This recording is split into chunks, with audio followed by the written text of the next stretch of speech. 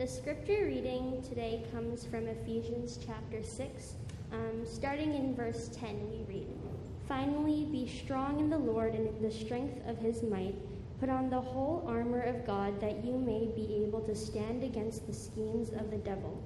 For we do not wrestle against flesh and blood, but against the rulers, against the authorities, against the cosmic powers over this present darkness, against the spiritual forces of evil in the heavenly places.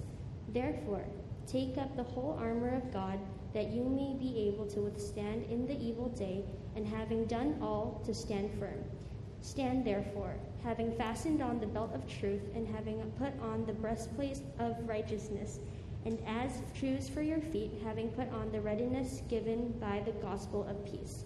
In all circumstances, take up the shield of faith, with which you can extinguish all the flaming darts of the evil one, and take the helmet of salvation and the sword of the Spirit, which is the word of God, praying at all times in the Spirit with all prayer and supplication. To that end, keep alert with all perseverance, making supplication for all the saints, and also for me, that words may be given to me in opening my mouth boldly to proclaim the mystery of the gospel, for which I am an ambassador in chains, that I may declare it boldly as I ought to speak, so that you also may know how I am and what I am doing. Tychicus, the beloved brother and faithful minister in the Lord, will tell you everything. I have sent him to you for this very purpose, that you may know how we are, and that he may encourage your hearts. Peace be to the brothers, and love with faith, from God the Father and the Lord Jesus Christ. Grace be with all who love our Lord Jesus Christ with love incorruptible." This is the word of God. Thanks, Chloe. Yeah, let's keep that passage open. We're going to look at it closely.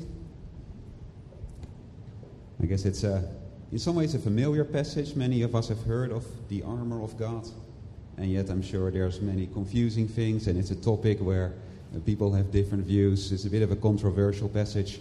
So why don't we pray, actually, that God would help us understand, right? Father, thank you that your word brings clarity. It's a lamp to our feet and a light to our path. Pray that you would speak to us powerfully, clearly. You would equip us for the spiritual war we're in, and you would give us great hope and joy in the gospel. So please be, with the words of my mouth and the meditation of all our hearts, be pleasing in your sight, our Lord, our God, and our Redeemer. Amen. Great. So at the end of Ephesians, end of November, 3 months of preaching from start to finish. And I don't know about you, I really loved it. I love Ephesians, such a great book. Our Sundays, they felt so powerful. It's been great. And then you come home, right? And then the next day you go to work. And a lot of that, it seems to just dissipate, right? The encouragement is gone and things are tough. Morning, you're rejoicing in the Lord. In the evening, EJ and I have some argument about chores. What's happened to that joy? The next day you're in school and it's boring and the teacher's unfair. Or you go to work and it's so demanding. And actually, it's hard to be a Christian, right? You want to speak up, but you don't want to cause trouble. And what should you do? It's great to be here. And yet life in the world is so tough, right? I don't know if you feel that way. I can feel that way. And actually, Paul knows that it is that way. Paul knew that very well himself.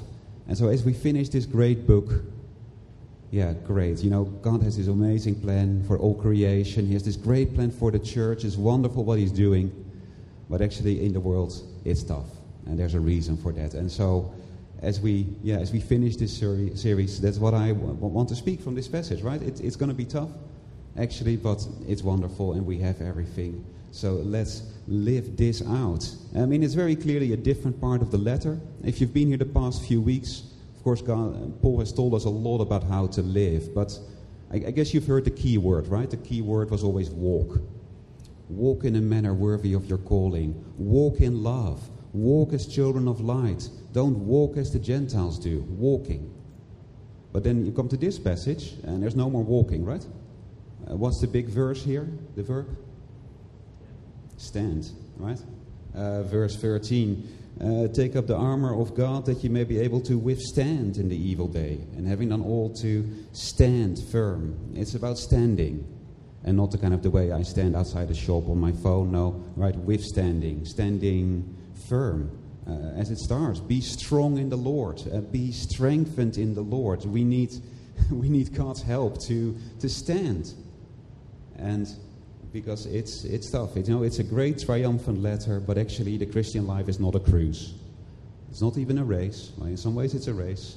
Actually, Paul says it's a war. And are we ready for war? Are we ready for, the battle that's here? We started the book spiritually. We went down to earth. And now let's look again at these spiritual realities.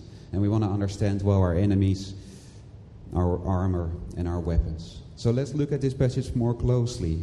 Of course, this is basically the only main passage on spiritual warfare.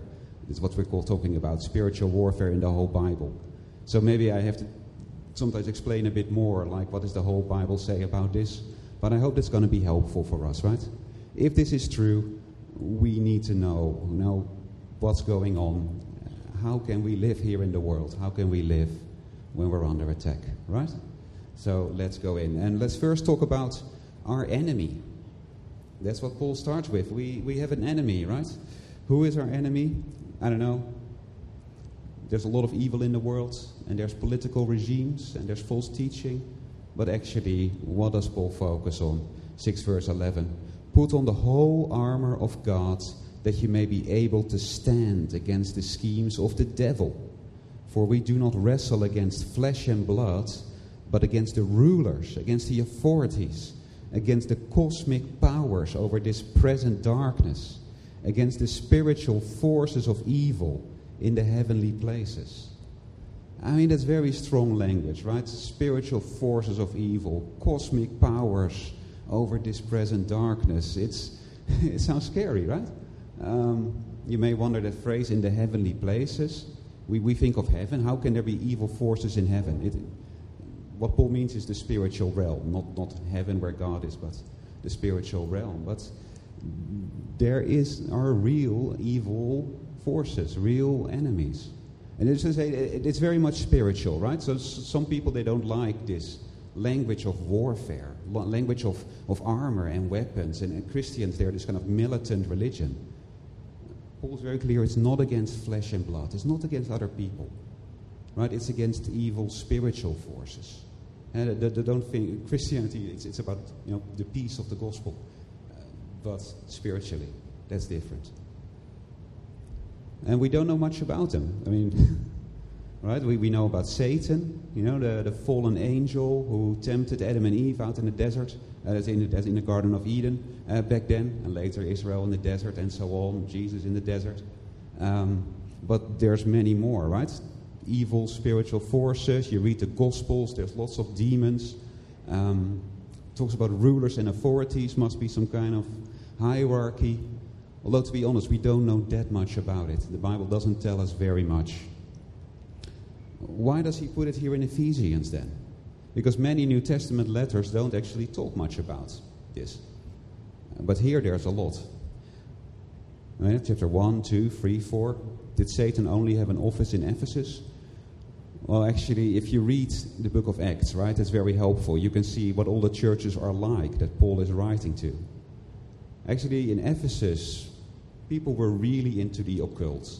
There was a lot of false religion. And at some point, there's exorcisms and a lot of people burning magic books. It just, a hotbed of the occult. No wonder these people, they knew a lot about demons. They were very aware of evil spiritual forces. And so Paul wants to write to that. Maybe other places are less aware. Will be the same in this church, right? Some of us were not very aware that actually there are these evil spiritual forces, while others, maybe you live with your family and they're very strong Buddhists, and you can just feel the evil presence when you walk past some shrine and those kind of things, right? Some of us are just much more aware than others because of the kind of the background we have. But also, in a way, it fits really well with the letter. Because what Ephesians was about, it was God's great plan for the church. And what is Satan's great plan? Well, destroying God's plan, in a way. Right, Adam and Eve in the garden, God had this great plan. Here's the Garden of Eden and his people. And Satan, he came and tempted them and got them to turn away from God so that they'd have to die and go away from him. Right? Ruining God's plan is what he's always been doing. And same with, now that God has put everything right through Christ, shown here in the church, again, Satan wants to destroy that. And the church is this great billboard of God's plan, right? The church is this beautiful picture of what God is doing, advertising God's glory to the world. And Satan hates that, of course. Right? He doesn't want anyone to come here. So let me try and destroy the church. Let me see if I can sow conflict. If I can destroy what's going on here, turn people away from Jesus, destroy this loving community so that no one can see God's plan, right? That's what he wants. And no wonder we need a passage, on spiritual warfare. Although then how does Satan work? Because, evil spiritual forces, I don't know what you expect. Do you expect things like The Exorcist? You probably haven't seen that movie, but, what do you expect from demons and spiritual forces? Possession? It's interesting what it says, right? What do we need to take our stand against in verse 11? It's the schemes of the devil. It doesn't talk about the devil as someone with a lot of power, but he's trying to deceive. He's trying to scheme. I mean, that word scheming we saw in chapter 4, this verse here, verse 14, that we may no longer. Why do we need to grow up in the faith? Well, that we may no longer be children, tossed to and fro by the waves, and carried about by every wind of doctrine, by human cunning, by craftiness and deceitful schemes. Right? False teaching that blows us this way and that way. That's the kind of thing that he is behind. Or conflict in the church. 4 verse 26, be angry and do not sin. There's some conflict, be angry but don't sin. Do not let the sun go down on your anger and give no opportunity to the devil. Right? This conflict, Satan's behind it. He wants to get a way in, and when we don't deal with our conflict and we remain bitter and resentful, the devil's got a way in. Right? So actually this sounds very normal. In Revelation and 1 Peter, persecution. Normal persecution, Satan's behind it. Temptation, right? Satan is the tempter. He's behind it. Accusations, right? Satan means the accuser. You're struggling with sin and you just feel that, how can I ever come to God, right? With my sin. I don't deserve to be with God. That's Satan accusing you, right? But what's interesting is that that's all very indirect. Satan doesn't attack directly, he attacks indirectly. He uses normal things, he's behind them. I think that is very important to see. Like, how do we expect, Satan to work? So often Christians, we have three enemies: the world, the flesh, the devil. And we think of it as basically this picture here, right? With these three, sometimes we get attacked by the flesh, sometimes by the world, sometimes by the devil. But that's not really how it works. Rather, they're all there together, using each other, like we see here. So Satan, he wants us to turn away from Jesus. So what does he do? He influences the world to say that, what you really need is, lots of stuff and money. And then my flesh sees that and thinks, I want this, and wants to turn me away from Jesus, right? Satan using the world and the flesh. It's actually not just, it's sort of all three are involved. And to be honest, it sounds now like Satan's in charge. Ultimately, God is in charge, right? God is even over this, and maybe God wants to purify our faith, and so he allows Satan to stir up persecution, right? And the world makes it harder to be a Christian, and my flesh wants a comfortable life, and so my flesh wants me to keep quiet, and so on. And that strength, and I have to fight that, and it will strengthen my faith, right? It's much more complicated. It's not. Does that make sense? Satan, he uses these things. And I think that explains why spiritual warfare is here, but not in these other letters. Because you don't need to always talk about all three of them. Most letters, he just talks about the world and the flesh. It just talks about our sinful nature and the world tempting us. And that's a perfectly fine explanation. And but in Ephesians, of course, these people are really aware of demons, right? For them, that's a really big thing. And so Paul talks about Satan. But it's really, you're going to get tempted, right? It's Satan working through the world, or you just look at the world. It's there. Okay? So they kind of work together. And I think that really helps us to avoid two mistakes. So one mistake is that we get really worried about the demonic and everything, right? If we only think of like the Ephesians. Actually, it's pretty normal. Temptation, false teaching, persecution. I mean, it's hard, but it's understandable, right? And the Bible talks a lot about it. It's not weird. On the other hand, the other mistake is that we just think about the world and the flesh, and we forget actually there's an enemy behind it. And we're just not aware of the war, right? Things are going really well in church, and then there's some conflict that causes division. And we're kind of surprised. I thought church was going well. Why do we now get conflict? Well, of course, Satan wants to destroy it, right? Or someone just becomes a Christian, and you think, oh, that's great, they're now a Christian, and they're going to be happy forever. Instead, lots of things going wrong in life that make it hard to come to church, and all those kind of things. And we're kind of surprised. Oh, why did this happen? Spiritual attack, right? Satan is active. He wants to destroy the church. He wants to destroy our faith. And he's going to work through those things. So we can expect things to go wrong. Don't expect the government to come up with really good legislation that's really good for churches. Don't expect that. Because we don't have we have a spiritual enemy, right? Right? Does that make sense? We need to make sure we know that. And if that doesn't make sense, I hope it will make sense when we look at actually, so what do we do? All right, we have this spiritual enemy. This is how it works. How do we stand? Well, we need to look at our armor. What is the armor of God? Right, that is what we need, the armor. And I'm sure if you've been in Sunday school, you would have cut out the helmet and the breastplate and made that kind of thing. I think the striking thing, first of all, is that it's defensive, right? What is armor for? It's for protection. It's defending yourself. Even the sword, right? It talks about the sword of the Spirit, but it's not a kind of huge sword to go and attack. It's a small sword that you use for close combat. It's defensive. In fact, that's what we talked about, right? Standing. Not about going and attacking, it's standing. Standing firm. But actually it makes so much sense, because what is this armor? Well, look at those words. What does it talk about? It talks about truth and righteousness and the gospel of peace and faith and salvation, right? What is that words? It's gospel words. It's the gospel, right? Actually, and yeah, why do we stand firm? I mean, what is the gospel? We know the gospel, right? It's the good news of what Jesus has already done. It's not about what we need to do. I mean, we don't need to attack. Why not? Jesus did that.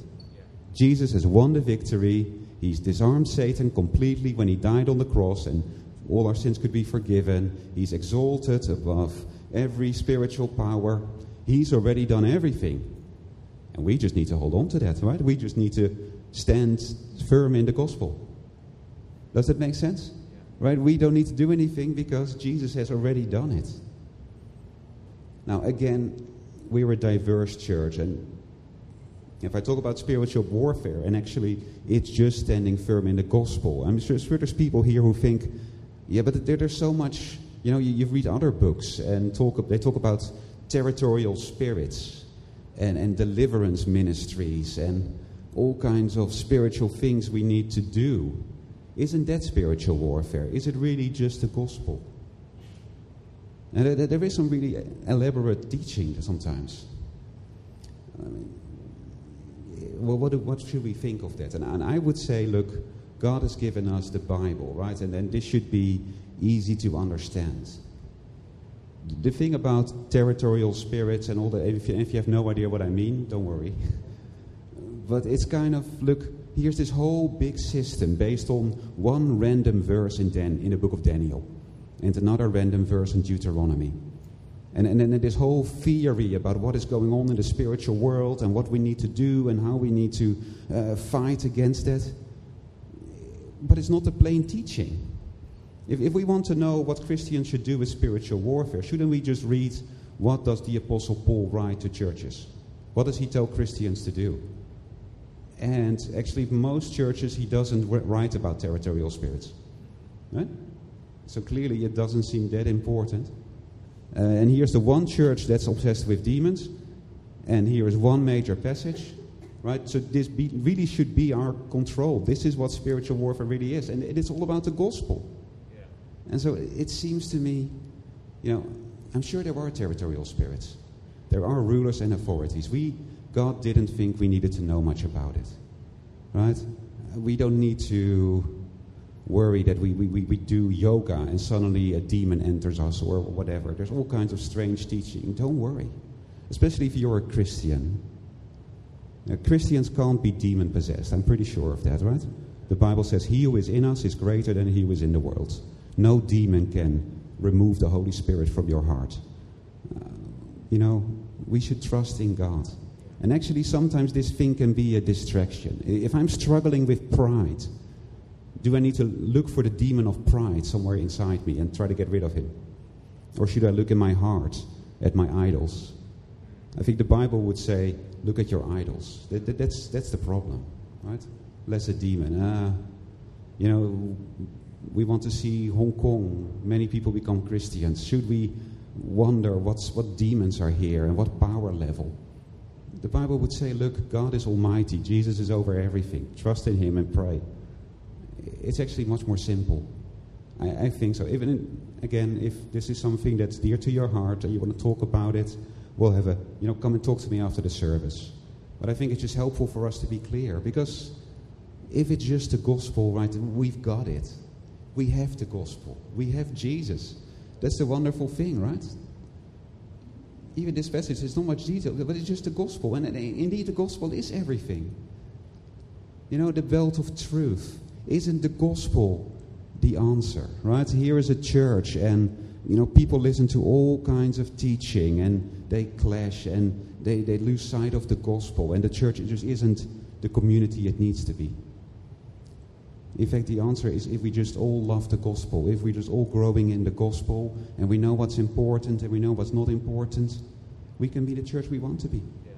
Or church conflict. If we have the readiness of the gospel of peace, right? You say something wrong and you hurt another person, and they get angry with you, and you feel bitter and resentful. It can tear a church apart sometimes.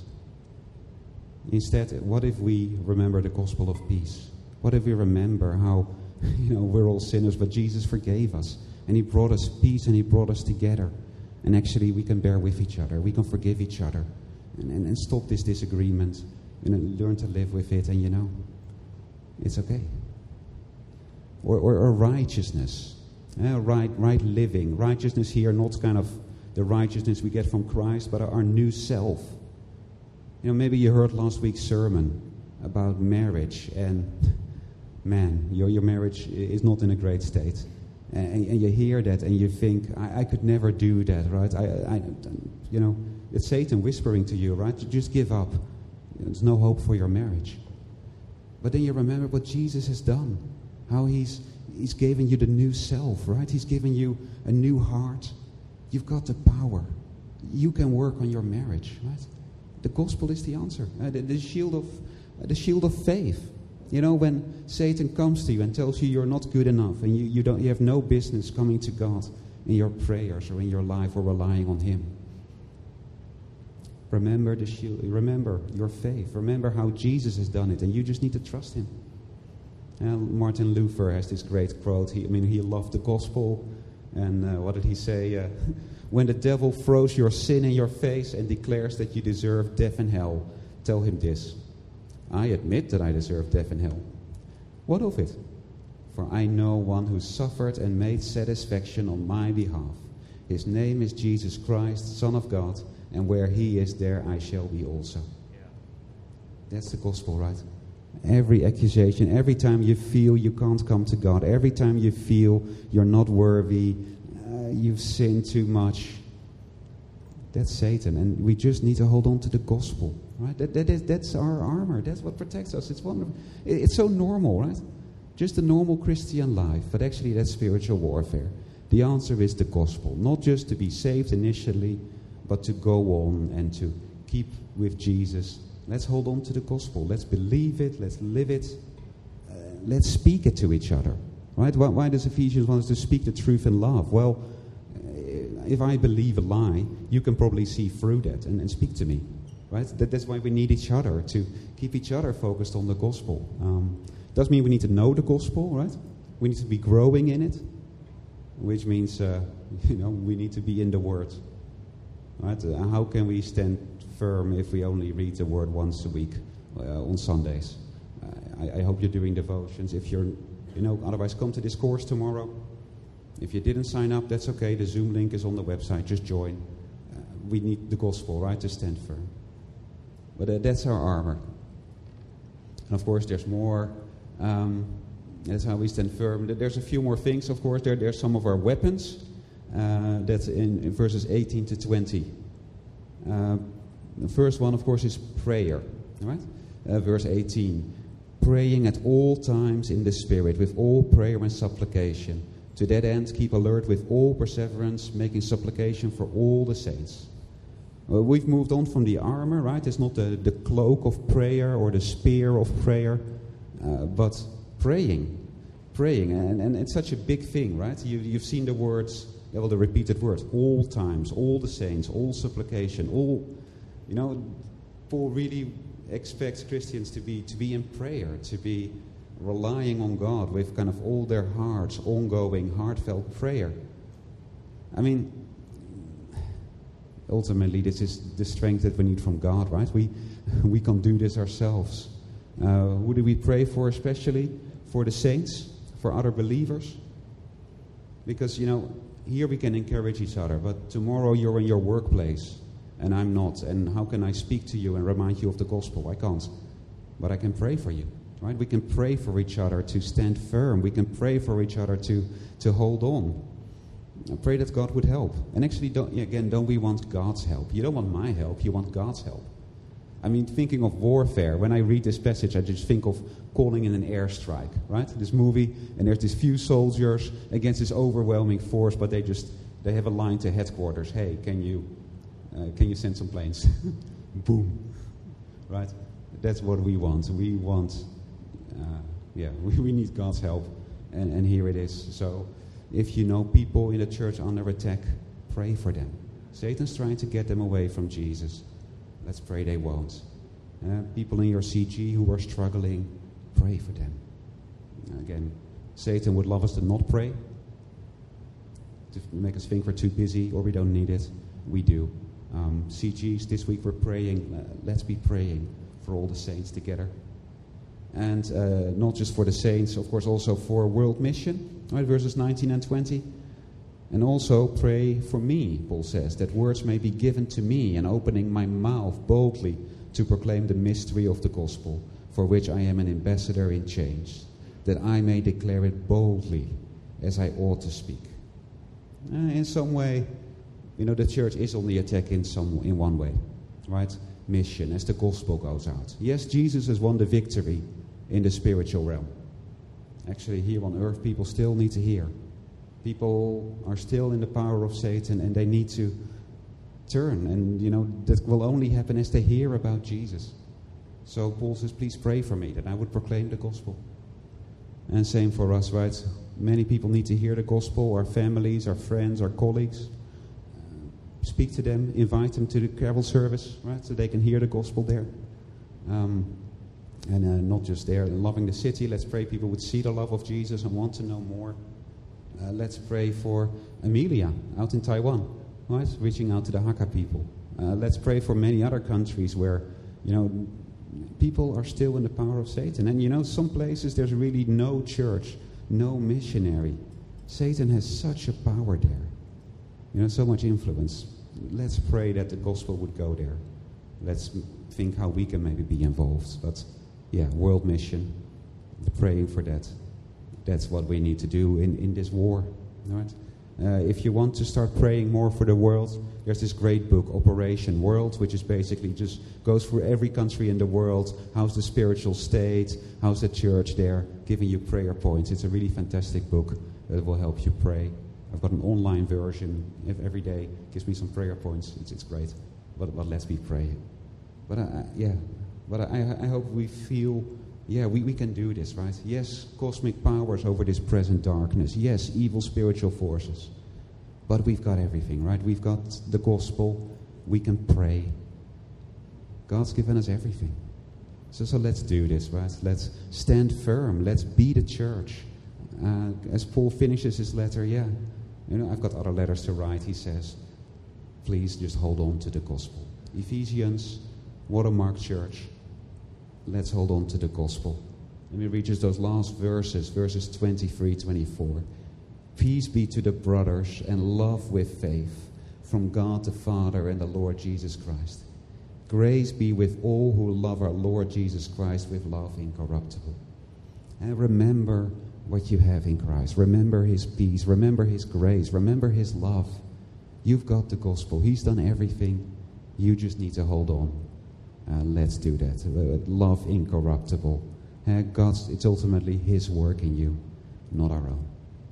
So church, let's go. And let it be our confidence as we go into home this week, next month, next year, in the strength that God supplies.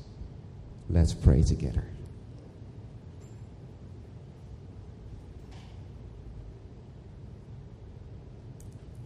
Our Father, we are so grateful that we are not alone.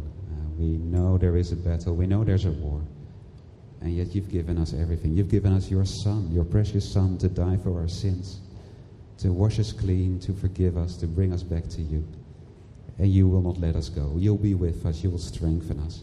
Help us to hold on to the good news, to live in this city amidst the war with all its temptations and difficulties and accusations and conflict, to live with the gospel, to live it out, to believe it.